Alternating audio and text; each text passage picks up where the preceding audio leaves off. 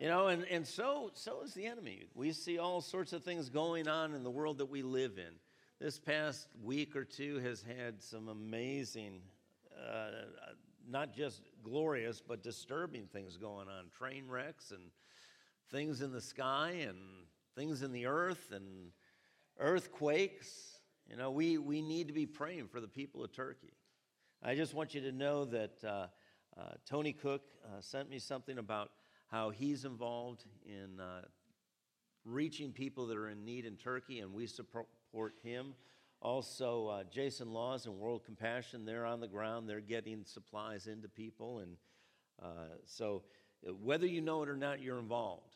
But we can always be available to God to be involved to whatever degree he wants. Amen? That's why when we heard from Becky about how our wallets are a platform to be able to sow seed that impacts all sorts of other people. You'll never know this side of heaven, the people that you've impacted by your giving or by your prayers. But one day you will. God will make sure that you know, because the Bible says God is not going to forget your labor of love. He knows everything about what we've done and what's going on. And we are privileged to be stewards of what God has given us, to make sure it gets to where God wants it to go. Amen? Well, also there are some amazing things we're seeing that are happening on colleges and universities across our nation. It's what the Bible tells us is going to happen. There are going to be revivals and things. And, sometimes we look out there and we say, oh my gosh, look, it's going on out there. I got to get there. Well, if God directs you to go there, go. But if God doesn't direct you to go, guess what it is? It's just a work of the flesh. We're just running after something. And guess who you don't have to run after? God. Because if God wants you to get whatever's going on there, all you have to do is spend time with him. He'll give it to you. But if God wants you to be there, you can't stay where you are and get what he has. Hello? The key to receiving what God has is trusting God and obeying God. Whatever God wants you to do, then he can do what he has to do. When we're obedient, we open up avenues for God to be able to work, because he does. He really wants to work. And I just want to start this morning out with a story that I became aware of a young boy who was playing baseball. And their team was out practicing, and they had batting practice. And this young man was up at the plate, and he was having a really difficult time hitting a ball. And he was getting really frustrated. And unfortunately, you know how kids are. The pitcher was having a great time because he was able to smoke this kid. Couldn't hit the ball, and he was rejoicing in it. And the young man that was at the plate called over to the coach that happened to be his dad. And he didn't say anything about the pitcher. The pitcher was just doing what the pitcher is there to do, pitch, and not let anybody hit it. But he said, Dad, I'm having a really hard time. I'm so frustrated. I don't know what to do. And immediately his dad walked from the dugout over to where the young boy was. And he put his arms around his son while his son gripped the bat. And he gripped the bat with his son. And the pitcher's eyes got really big. And the pitcher pitched one of his best pitches. And they swang together and hit the ball and drove it a long, long ways. Little boy said, "Thanks, Dad." And the dad didn't let go. Waited again for the next pitch. Swung, hit the ball. It went farther than the first one. Again, we're ready. The pitch came. They hit the ball. Went farther than the first two. Now, I tell you this story because this little boy was frustrated. He couldn't do what he wanted to do, what he knew he should do. He just needed some help. He needed some coaching. And his father came over and wrapped his arms around him and grabbed onto what he was doing because the little boy let him. And the little boy didn't fight. He just yielded to what his father was doing, learned the motion, and eventually was able to do it on his own. But this is very much like you and me. You know, there are things in our lives that are very frustrating. They're difficult for us, it seems. And we keep trying, and we get more frustrated, and we get discouraged to the point where many times we just want to quit. Now, some of you today may want to quit. But I'm telling you, God will never quit on you.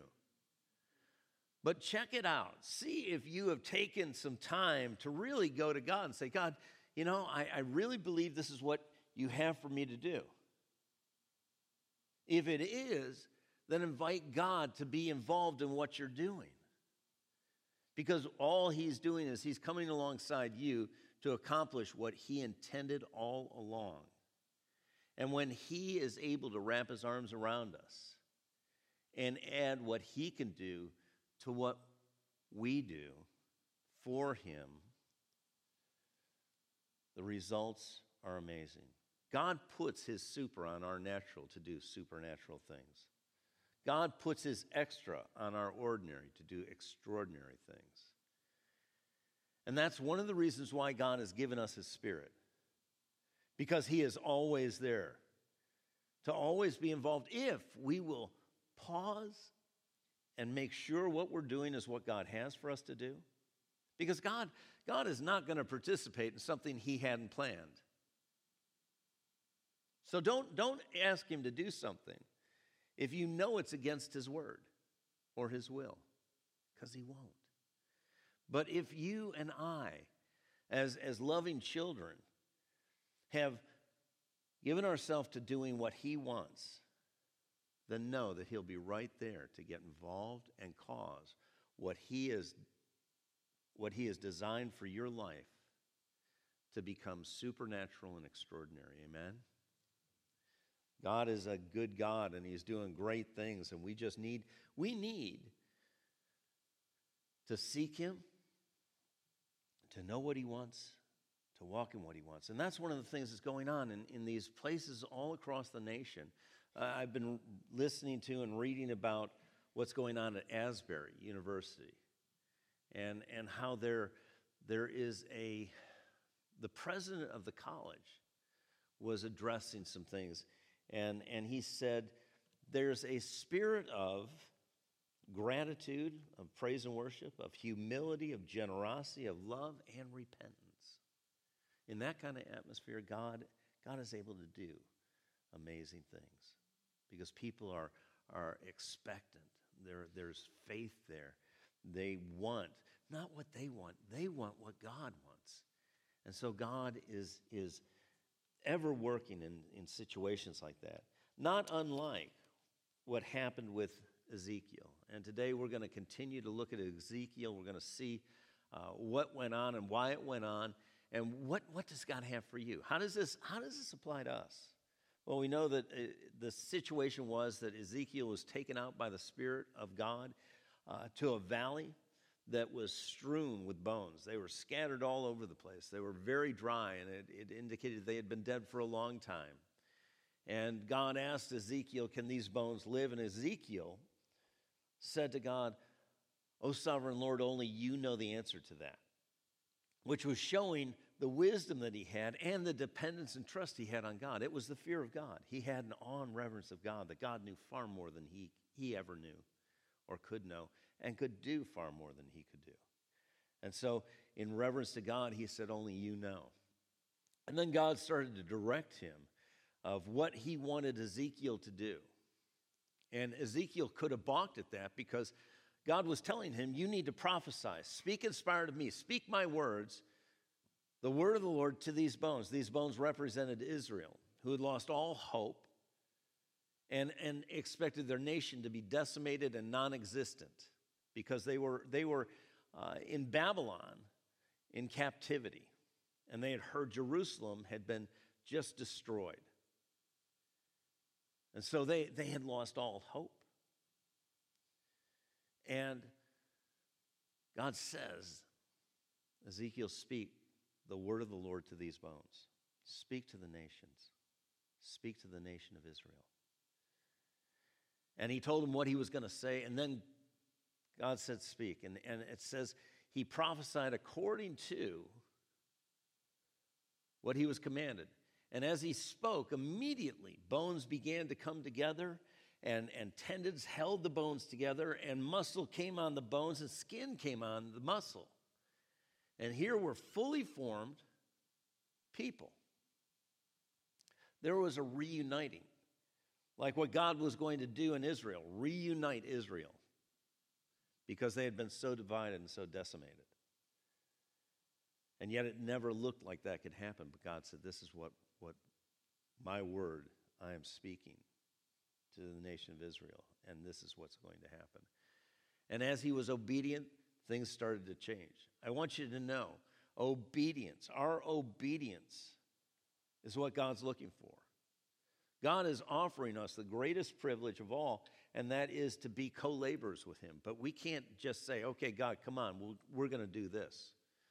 God directs us, and we, in great awe of God, great fear of the Lord, awe and reverence and respect and honor and trust and obedience, we give ourselves to God to do what he wants. And when that happens, that combination causes things to change. God is looking for us to be available to him to work through. Whether you realize it or not, that's how God works in the earth. He works through people. And we're either going to let the enemy work through us or let God work through us. And everything we do, everything we say, is either giving place to God or to the enemy. We as Christians can give place to the enemy, can't we? We don't want to admit it, but we can. And we can give place to God, but we need to be aware of who we're giving place to. Who are we allowing to work in and through our lives? And as Ezekiel did this, these bones came together, these fully formed bodies were laying on the ground, but there was a problem. It says there was no breath. And we're going to pick this up in just a second in verse 9 and 10 and jump off from there. But before we do, let's pray. So if you'd bow your heads, Heavenly Father, we need a lot of things, but everything we need comes from you. Every good and perfect gift comes from you. And today, Father, we know that you're here. You've already said in your word that where two or more are gathered, you're there in their midst. Your word says you inhabit the praises of your people. You said, Lord, that you would never leave us or forsake us, but that doesn't guarantee that you're going to be working in our lives unless we invite you and allow you. And so today, your word says we have not because we ask not. We're asking for your participation. Speak to our hearts, our minds, our circumstances and situations that we would know the truth of your word that would set us free, the truth of your word that would be life and health, the truth of your word that would bring illumination for Holy Spirit to help us receive revelation, that we can apply that revelation to our lives and experience transformation going from glory to glory. But Father, we thank you right now for speaking to us personally and us corporately. Help us to recognize your rhema word to us today as individuals and as a body of believers. And we thank you, Father, for this in Jesus' name. And everyone said? So in Ezekiel chapter 37, verse 9 and 10, it says this, and this is, God also said to me, prophesy to the breath. Prophesy, son of man, and say to the breath, thus says the Lord God, come from the four winds, O breath, and breathe upon these slain that they may live. Now, when it says prophesy, we talked about this. It means to speak directed or inspired by God. And God had already told him what he wanted him to speak, so he needed to speak just what he was told. And he did. He prophesied as he was commanded. Verse 10, as he commanded me. And breath came into them, and they lived and stood upon their feet, an exceedingly great army. So breath came into them, and we know, we've talked about the fact that word breath means wind. It means breath. It also means spirit. Now, understand that if a wind blew over those those bodies that were fully formed, that wind wouldn't do anything. We have winds flying all around us all the time, but it's not necessarily given life.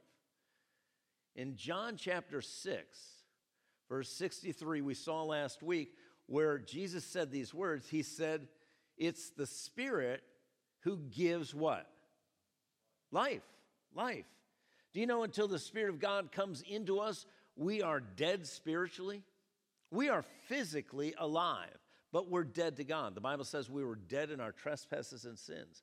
But when we repent, when we turn around from running our own lives, we turn to Christ, we repent, turn around, and we go to God to say, I need a Savior. Lord Jesus, come into my life. Be Lord of my life. At that moment, he comes into our lives. You know, as a kid, I was told I had Jesus in my heart. And we do, because Jesus said, I'll never leave you or forsake you. But the way he is in our hearts is by the Spirit. The Spirit of God comes to dwell in us. And through that, the Trinity is available to us. The Father and the Son come. They are there because they're one with the Spirit. And so the Spirit of God is the one that gives life. Until we receive Christ as our Lord and the Spirit of God comes to dwell in us, we are dead spiritually. Which means we are not having a relationship with God. Until we become alive to God, we can't really relate to God. There's no way, not the way God intended. And so it's the Spirit who gives life. The flesh profits what?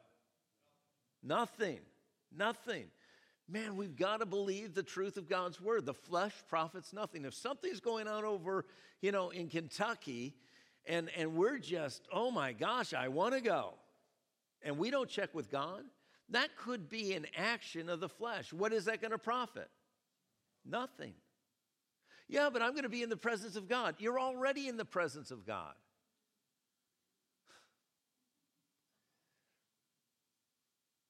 And we're going to see this later. You need to be where God has for you to be, to receive what God has for you to receive, to do what God has for you to do.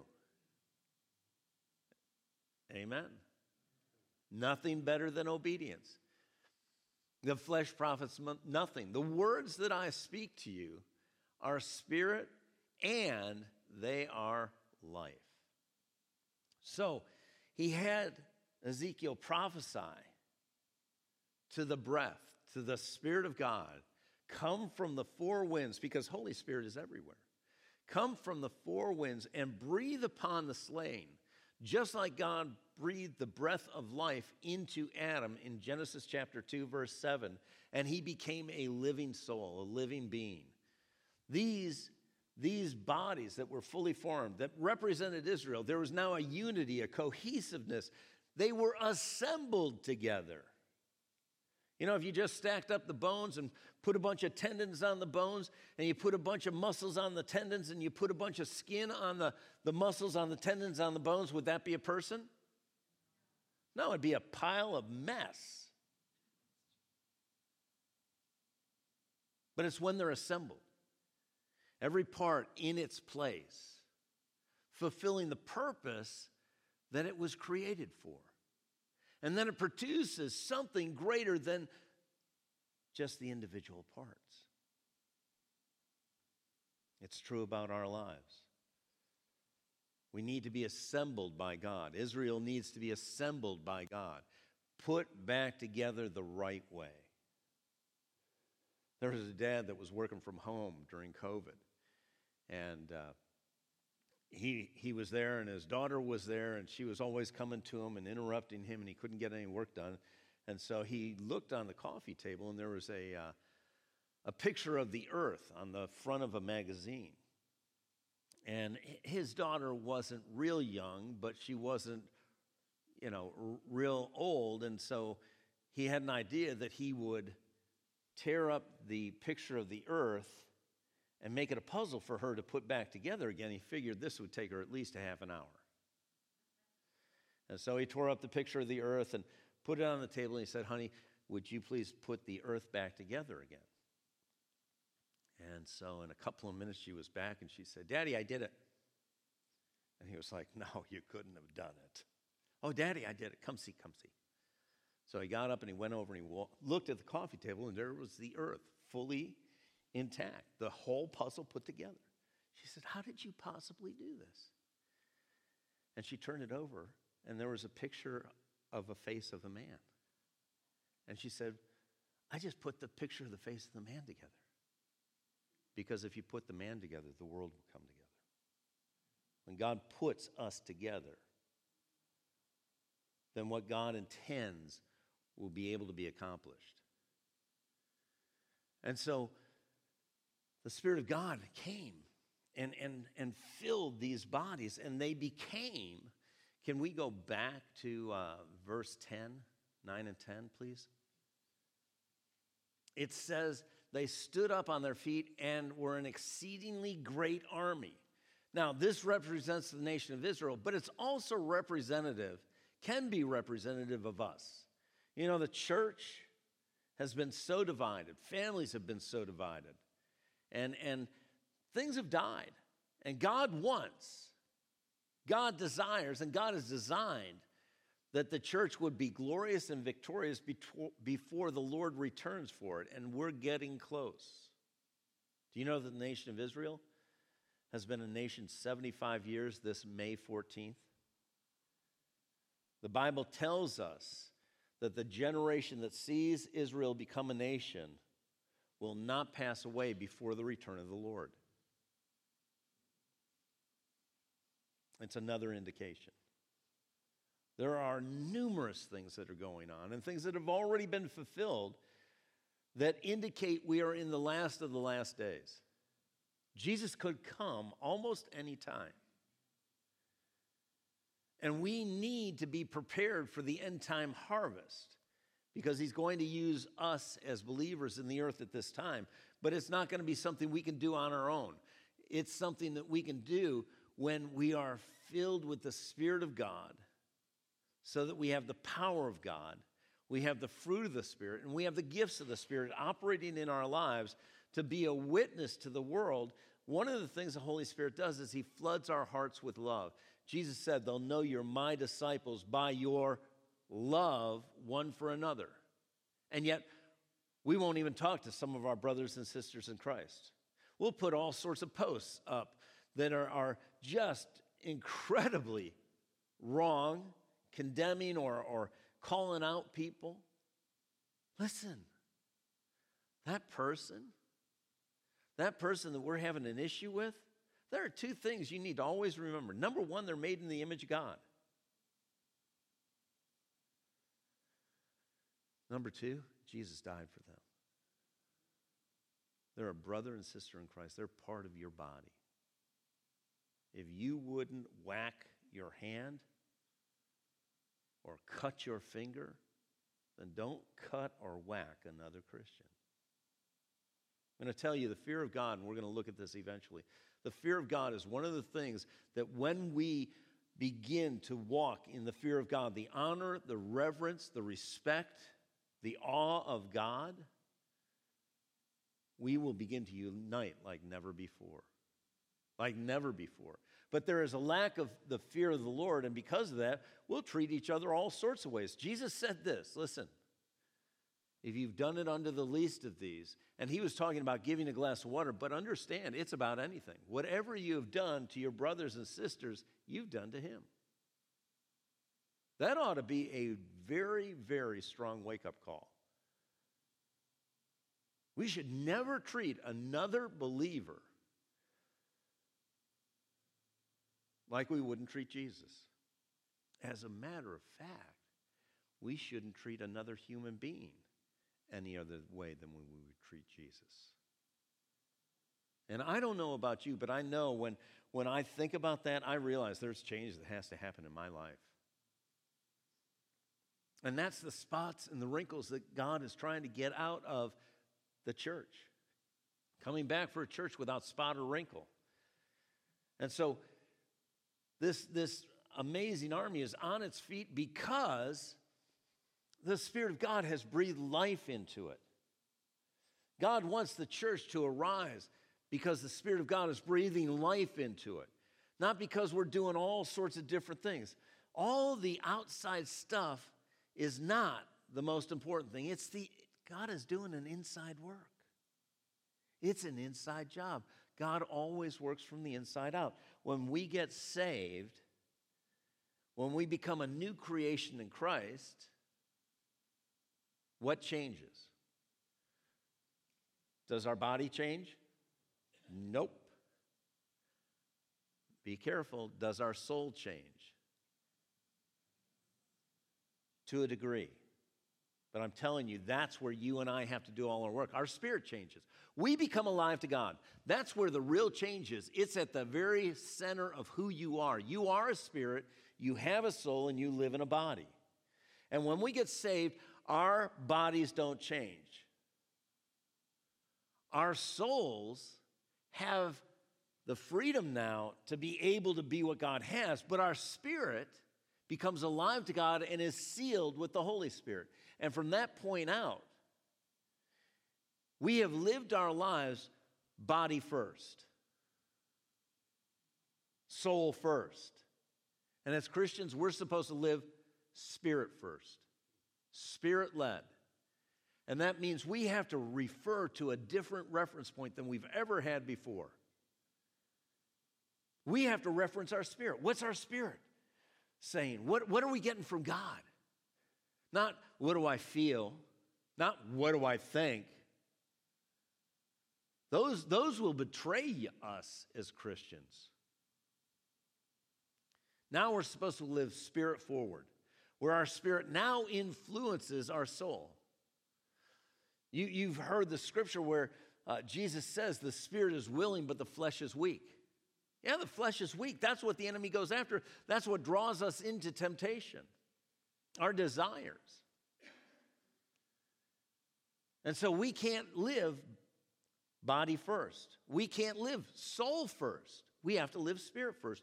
And our spirit needs to influence our soul, and our spirit and soul now influence our bodies. Because without that, we're going to continue to live the way we used to live, even though we don't have to.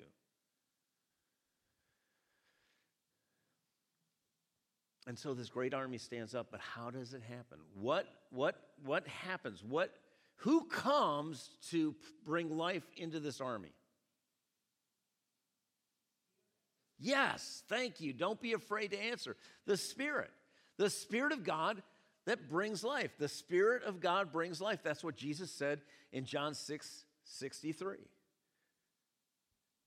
Now, in Joel, this was the other scripture that God began to have me just meditate on and study. In Joel chapter 2, it speaks about the army of God, and we're not going to deal with that right now, but it has characteristics of what this army is like.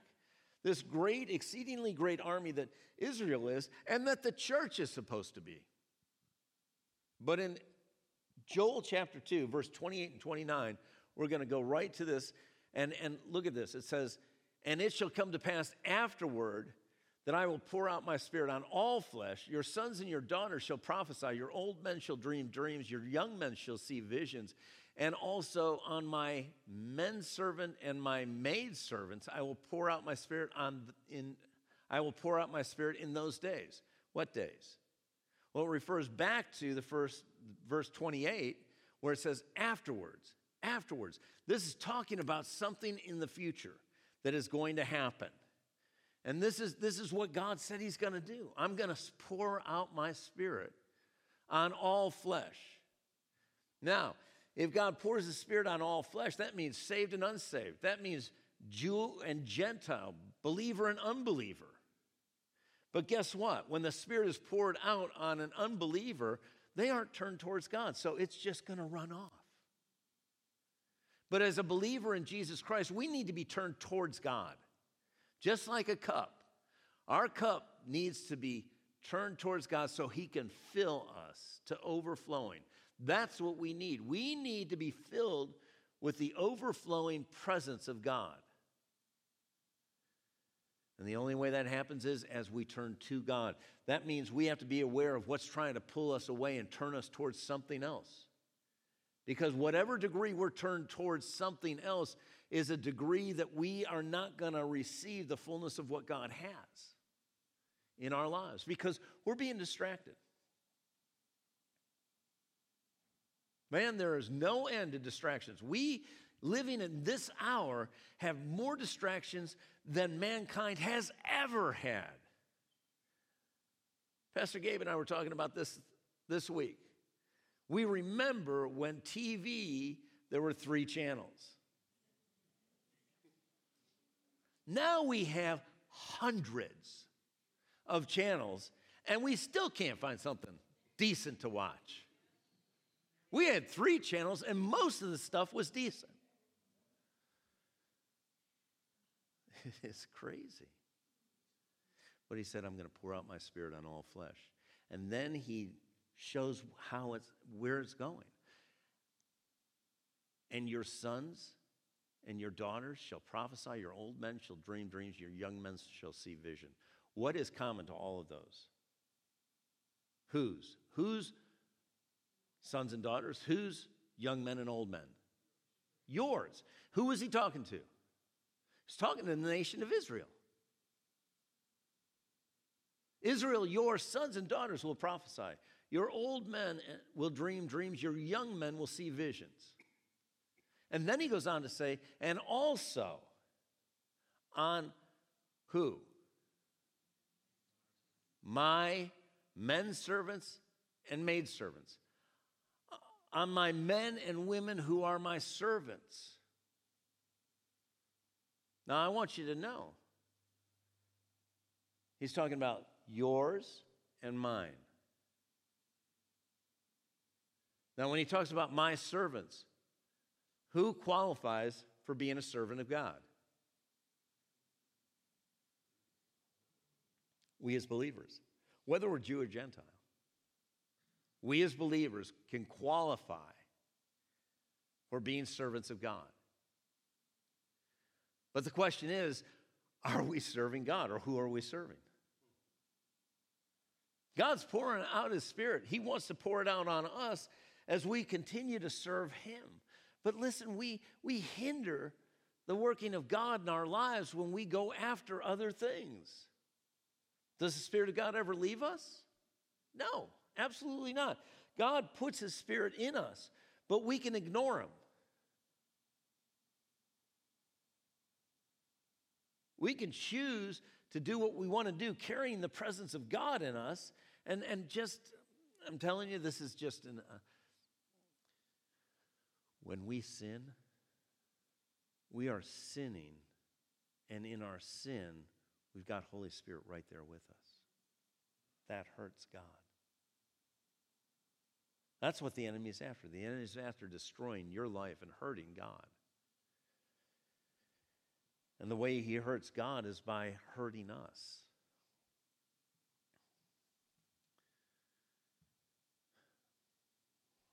Verse 30 and 31, it says this. And I will show wonders in the heavens and in the earth, blood and fire and pillars of smoke. The sun shall be turned into darkness, the moon into blood, before the coming of the great and awesome day of the Lord. Before the coming of the Lord. This is happening. The Spirit of God's being poured out. And it already, part of this has been fulfilled. Part of it still is to be fulfilled. Because when we look in the book of Acts, chapter 2, verse 1, it says this: when the day of Pentecost was fully come, there was an appointed time. Just like there was an appointed time, God has planned everything. And there is an appointed time for everything under heaven. You know, when I think about it, I think, gee, God, why didn't you send Jesus just after Adam and Eve sinned so they could repent and be saved? But you know what? There's a time for everything.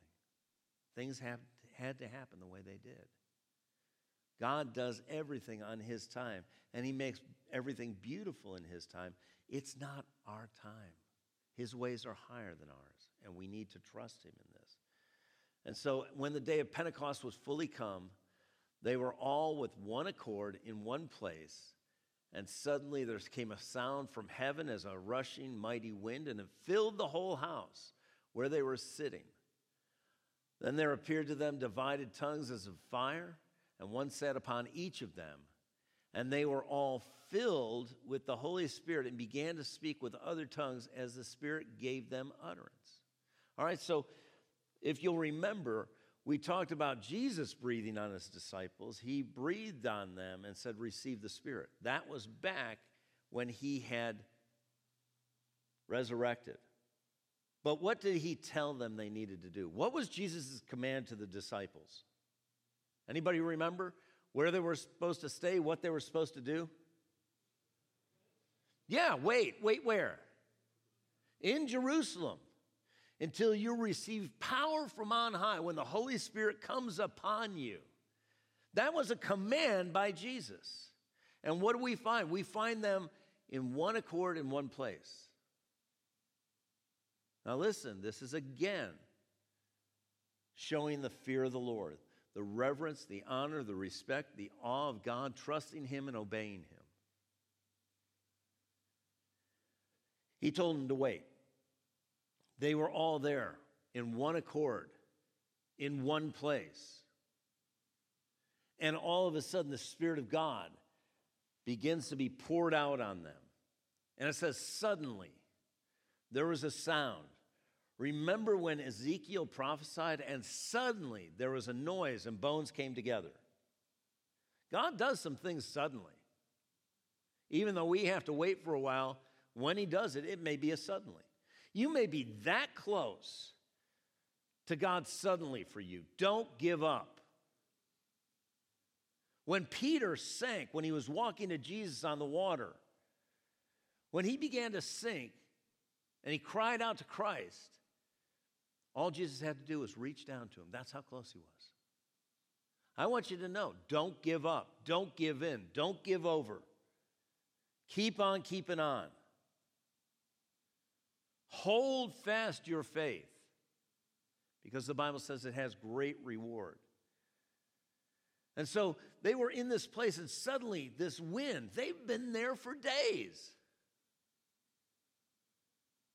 And in a moment, this sound of wind from heaven comes. Wind is one of the images of Holy Spirit in the Bible. And it says it filled the whole room. And then tongues of fire were on each one of them. Do you know that God displays himself as fire at times? When he was in the burning bush, he appeared as fire burning the bush. When he was leading Israel through the wilderness, part of his appearance, his presence, was a pillar of fire. The Bible says God is a consuming fire. Fire has an indication of purification. And so this tongue of fire came on them, and they were all filled with the Spirit of God. Every one of them that was there. If they had gone out, they weren't where they were supposed to be, that wouldn't have happened to them at that moment. It doesn't mean it never would, but I'm telling you right now, they needed to be where God had for them to be in obedience to what he told them. And they were all filled with the Spirit. And then it says, and some of us don't want to read this. Some of us have been told this isn't for today. But I'm telling you, if you've been told that, you've been lied to. Because whatever is not the truth of God's word is a lie. And they began to speak with other tongues as the Spirit gave them utterance.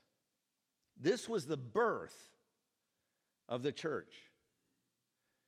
The church of the Lord Jesus Christ. You talk about an exceedingly great army. I'm telling you, this is applicable to us today.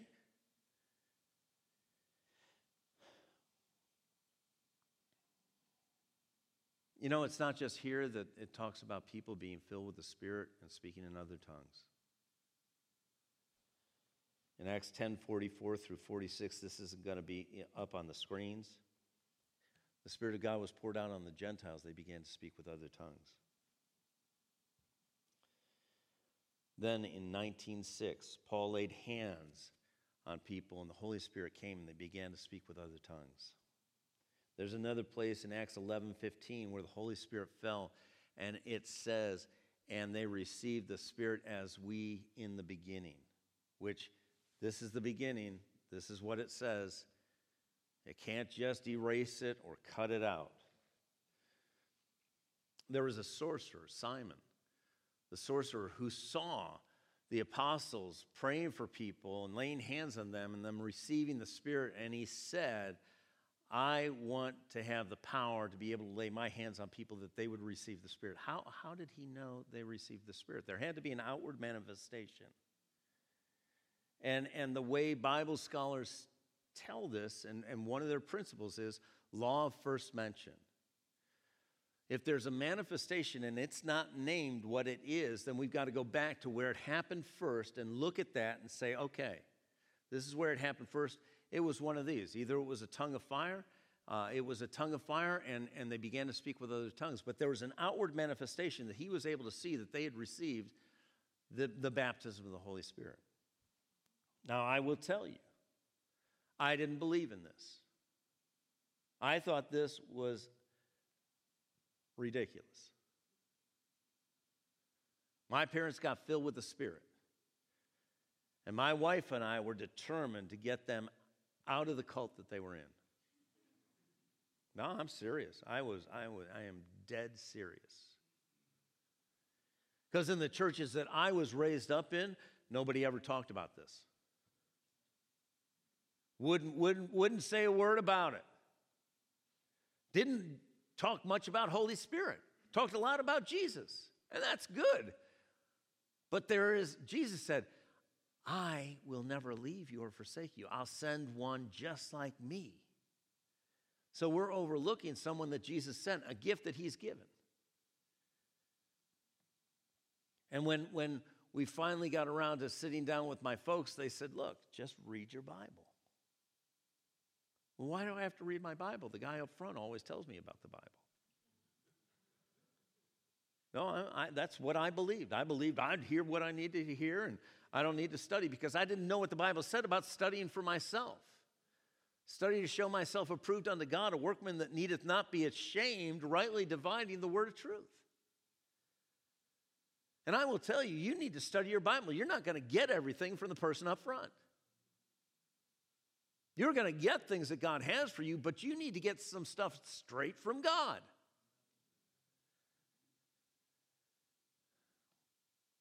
And so when we sat down with them, they showed us. They showed us in the Bible. I had never seen this.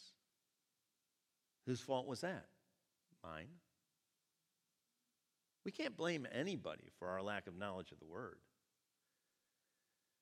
And so as I started to study it out, I realized that this is something that the Bible says is not just for days gone by, because that was another thing that I had heard. You know, the infilling of the Holy Spirit, tongues, that was for days gone by. It was just for the apostles. I believed them. And so I didn't have that until I started to study for myself and realized what I'm reading in the Bible doesn't line up with what I've been told. And I got a challenge. Am I going to believe what I've been told by people I respect and I trust, or am I going to believe the Bible? I'm telling you what I chose. I chose the Bible. Because every human being that speaks to you, no matter how mature a Christian they are, they're still human beings. God uses the fivefold ministry to develop the church for the work of the ministry. But God is using flawed people. Don't get your eyes on them, get your eyes on God. Your trust in God. Because He'll never, never fail us. And so as I became aware of this, Debbie and I did, Debbie asked. She knew she was in a difficult situation with her mother, and so she said, Lord, I need everything you have for me. And a neighbor came down. Nobody called her except God and said, you need to get down to Deb Heck's house and pray with her to be filled with the Spirit. This woman prayed with my wife. Debbie was filled with the Spirit, and there was a dramatic change in her. When I got filled with the Spirit, there was a dramatic change in me. Did I look the same? Yep. Back then I had hair. But I looked the same. I thought the same, but there were things that were changing in me that were just monumental. I had a desire for God's Word. I wanted to read God's Word more than ever before. I had a desire to tell people about Jesus. And my life started to change. I received a prayer language, which they spoke with other tongues. And so I was able to do what the Bible tells me. When I pray in the Spirit, I pray mysteries to God. But I pray the perfect will of God. I've never prayed the perfect will of God in any prayer except when I pray in the Spirit, because I'm being directed by God.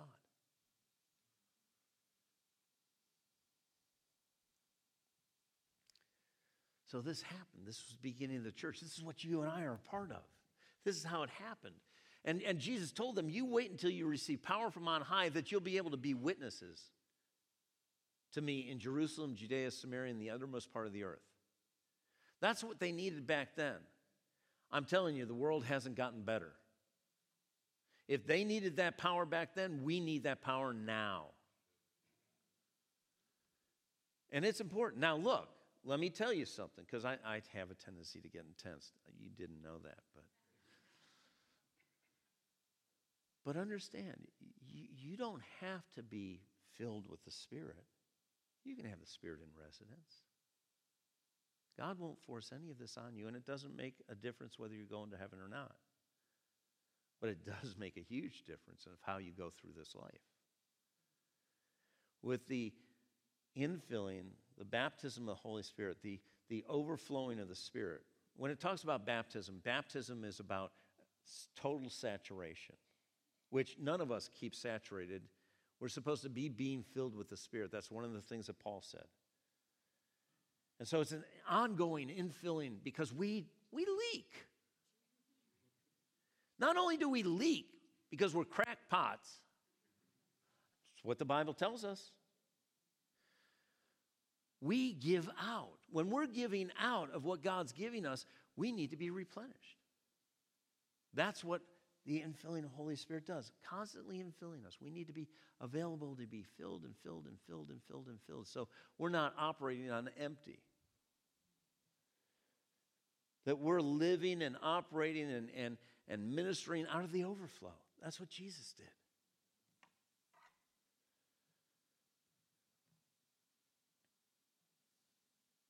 And so this happens. This is what was being spoken about. Now going on in verse 15, and a lot of things are said here. We don't have time, but in verse 15 it says, "These are not drunk as you suppose, since it's only the third hour of the day." Because when they spilled out of the upper room after being filled with the Spirit, people were looking at them and they heard them glorifying God in all different languages. But every one of them heard them in their own language. I'm telling you, that's supernatural. That's not just back for then.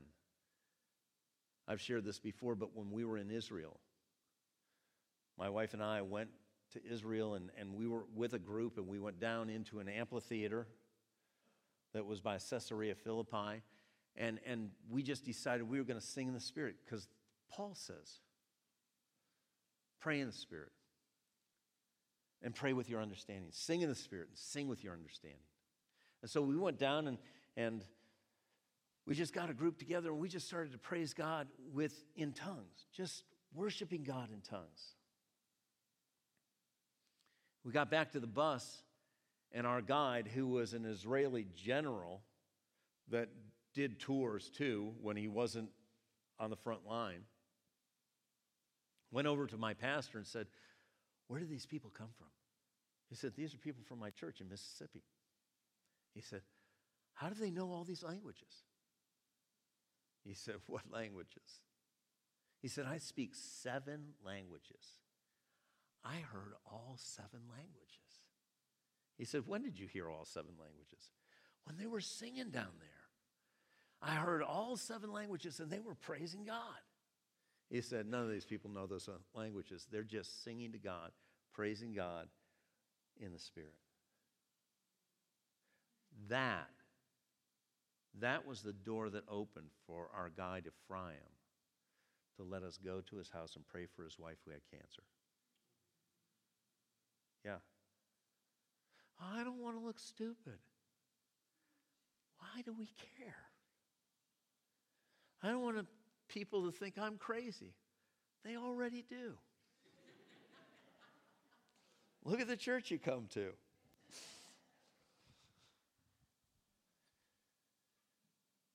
We can choose. This isn't a forced thing. Salvation isn't a forced thing. It's a choice. But I'm telling you, you and I should want everything God has for us, because everything God has for us is everything we need.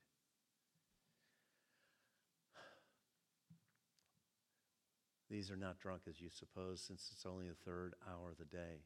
But this is what was spoken by the prophet Joel, what we read in Joel 2.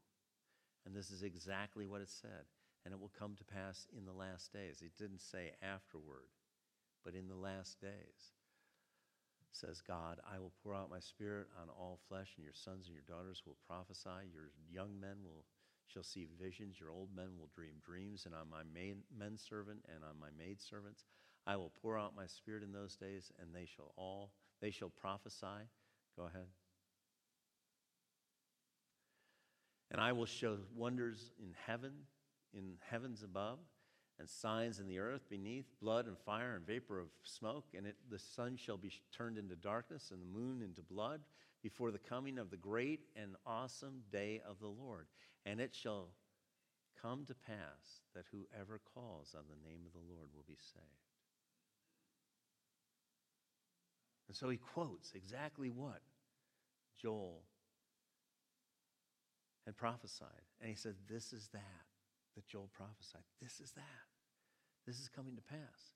Now, Israel, the Spirit of God being poured out on the Israelis is still to come, where there is going to be an outpouring and an infilling of the Spirit of God that is still to come.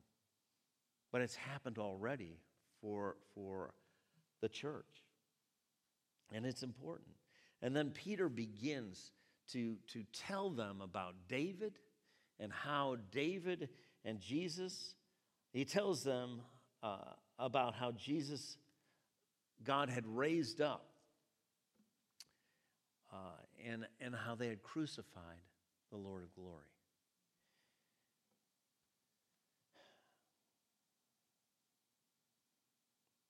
The last part of that in verse 36, and this won't be up there, he says, "Therefore let all the house of Israel know assuredly that God has made this Jesus, whom you crucified, both Lord and Christ."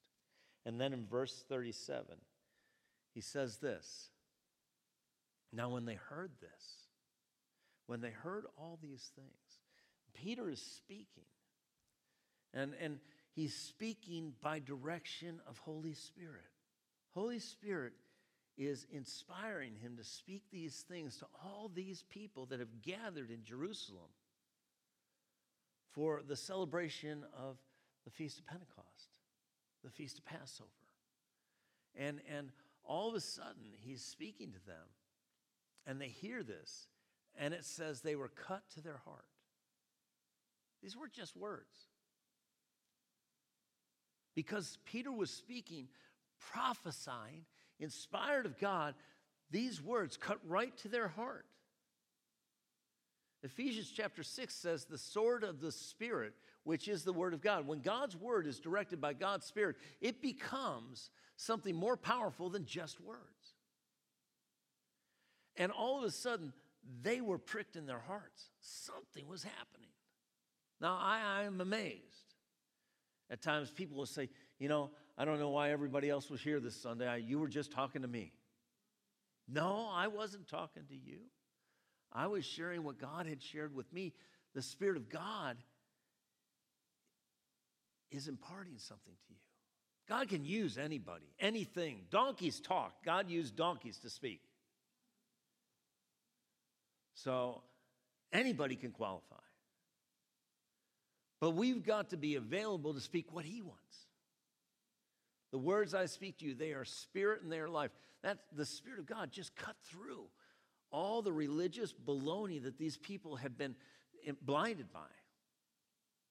And Peter said to them, he says, what shall we do? And Peter says to them, repent. Repent. Turn around, turn back to God. Do you know that at least in what I've read about what's going on at Asbury, there is a real spirit of repentance. People are really repenting of sins, of compromise. And I'm telling you, if you as a Christian do not embrace repentance on a daily scale, then we're letting things pile up and hinder us from walking with God and flowing with God and being used by God. And that's why repentance is a great thing. How many of you like showers or baths? Take a look around. If they're not raising your hand, you may not want to sit next to them. Of course we do. Why? What do showers and baths do? They get the grime off us, the funk off us, right? That's just physically. I'm telling you, spiritually, we've got grime and funk on us because we're walking through a world that is just saturated with it. And this is what repentance does. It cleanses. Repent. Let every one of you be baptized in the name of Jesus for the remission of sin, and you shall receive the gift. How many of you like gifts? Gifts are good, especially when you know the one giving you it has infinite wealth and resources. Receive the gift of the Holy Spirit. Now look at this. For the promise of Holy Spirit is to you. All right, so he's talking to people right there. Is to you. Now look, to your children. So that's another generation. And then to all who are far off, as many as the Lord our God will call. You know what that means? That means forever. Every generation. This is offered to every generation. But the enemy has done such a masterful job in causing us to be religious and not read what the truth is. So he robs us of the truth and we aren't set free. We aren't empowered the way we need to be. And Jesus needs his church to be operating in power. And amazingly powerful army. Because when we go out into the world, we need to be operating with the power of the Spirit of God in us, the fruit of the Spirit of God in us, the love, the joy, the peace, the patience, the kindness, the gentleness, the faithfulness, the self-control, and the gifts of the Spirit in us. The word of wisdom, the word of knowledge, the working of miracles, the gifts of healings, prophecy, tongues and interpretation of tongues. Man, these are all signs for people that don't know Jesus. And if we aren't filled with the Spirit, if we aren't overflowing with the Spirit, I'm telling you, we're going to hinder what God wants to do in our lives for us to bless God, bless other people, and receive the blessing that God has for us.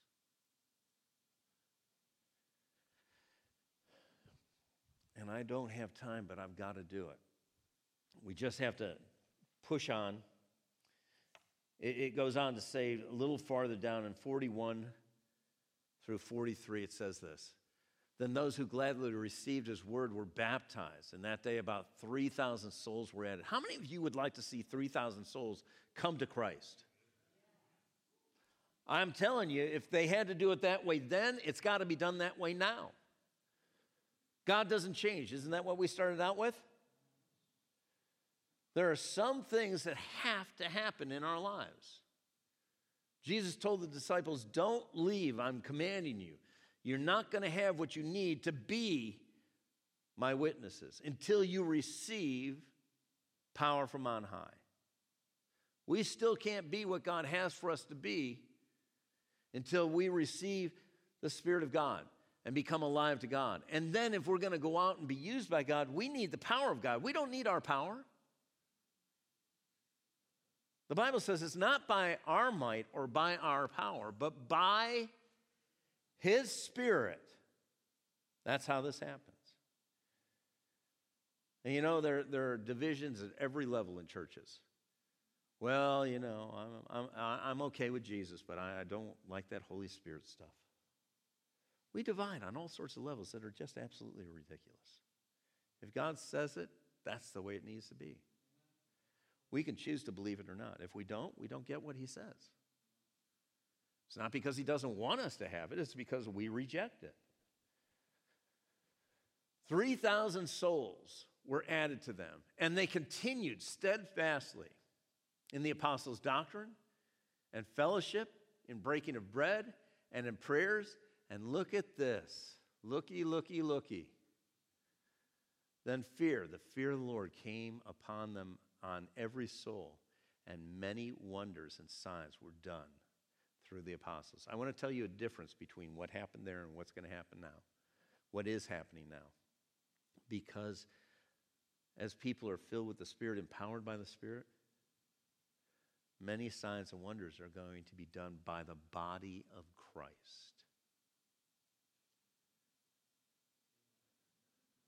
Each and every member of the body is going to be used. No extra parts. But they continued steadfastly. They were faithful. They were faithful to connect, to be together. And I'm telling you, this is where the enemy's trying to get real advantage, where we have all sorts of things on our schedule that's become more important than God. Can you imagine in heaven saying, hey, you know what? I want to leave this praise and worship, this gathering together in the throne room of God. I want to go catch a pear. I want a pear. I want an apple. No, that's not going to happen. But there are all sorts of things that draw us away because we're letting other things in us guide us. Not our spirit, our body, our soul. And our soul has to come to that place where we are becoming transformed in our soulish area, our mind, our will, and our emotions. We're thinking the way God thinks. We're speaking the way God speaks. We're choosing not to let feelings direct us. We're walking by faith. We're going to continue to look at this because we are seeing that there was a unity that came. But that unity came because there was obedience to God. There was obedience to God because they trusted God. They trusted God because they feared God. And without unity, there is no revival. But there's no real true unity until we fear the Lord. And we're going to look at this in the future. Like every head bowed, every eye closed. We're living in an amazing time. And God is by His Spirit, He is trying to get the attention of the church to really turn towards Him. Let His Spirit fill our lives. Let His Word saturate our minds. The Bible says, as a man thinks in his heart, so is he. The Spirit of God can help us, reminding us of the Word of God. To stay on track, to be led by the Spirit, to fulfill the will and purposes and plans and callings of God. To see thousands of souls saved, even in a day.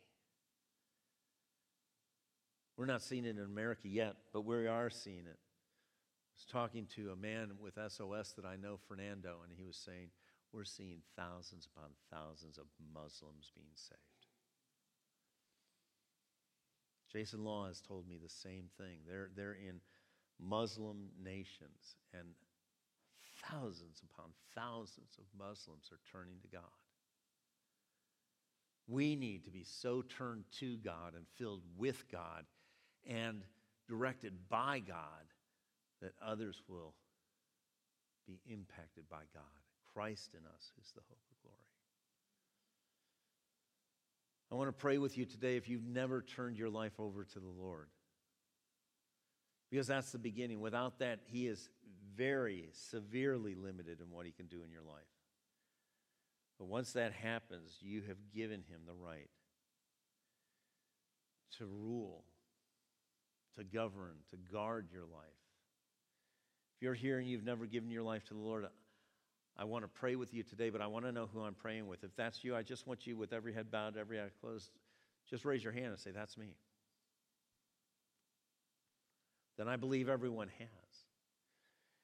For all of us that have, it's a time where it's really time to get down to it. If you knew in the next 2 years or in the next year you'd be stepping into eternity, would you change how you live your life? If you would, then change. There are people, God is counting on us, offering us opportunity. But we can't do what He has for us to do without that partnership where by His Spirit He wraps His arms around us and He helps us to swing and connect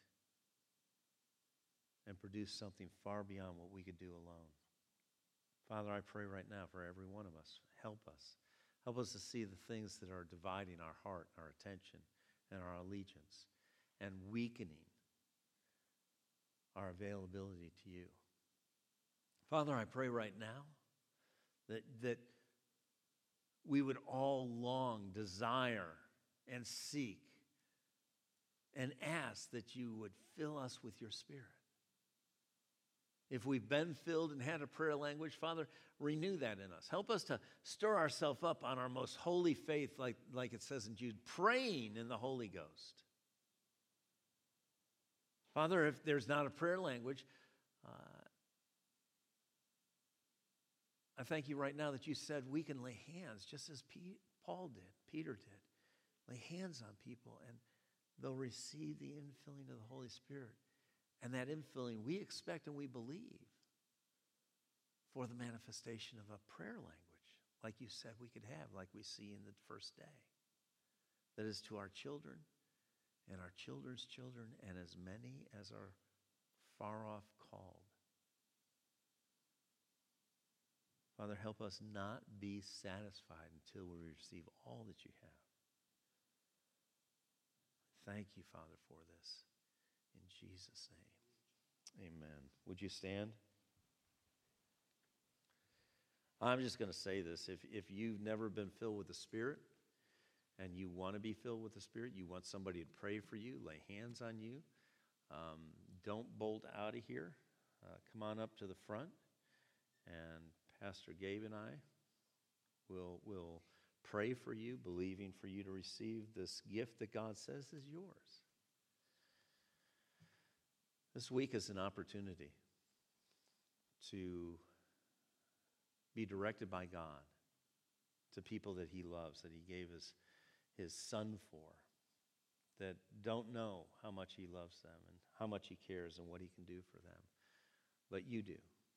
And you and I are the ambassadors that God has going out into a world that so desperately needs Him and yet is not seeking Him. But I just want to pray for you before you go. Heavenly Father, thank You for each and every one of Your children here today.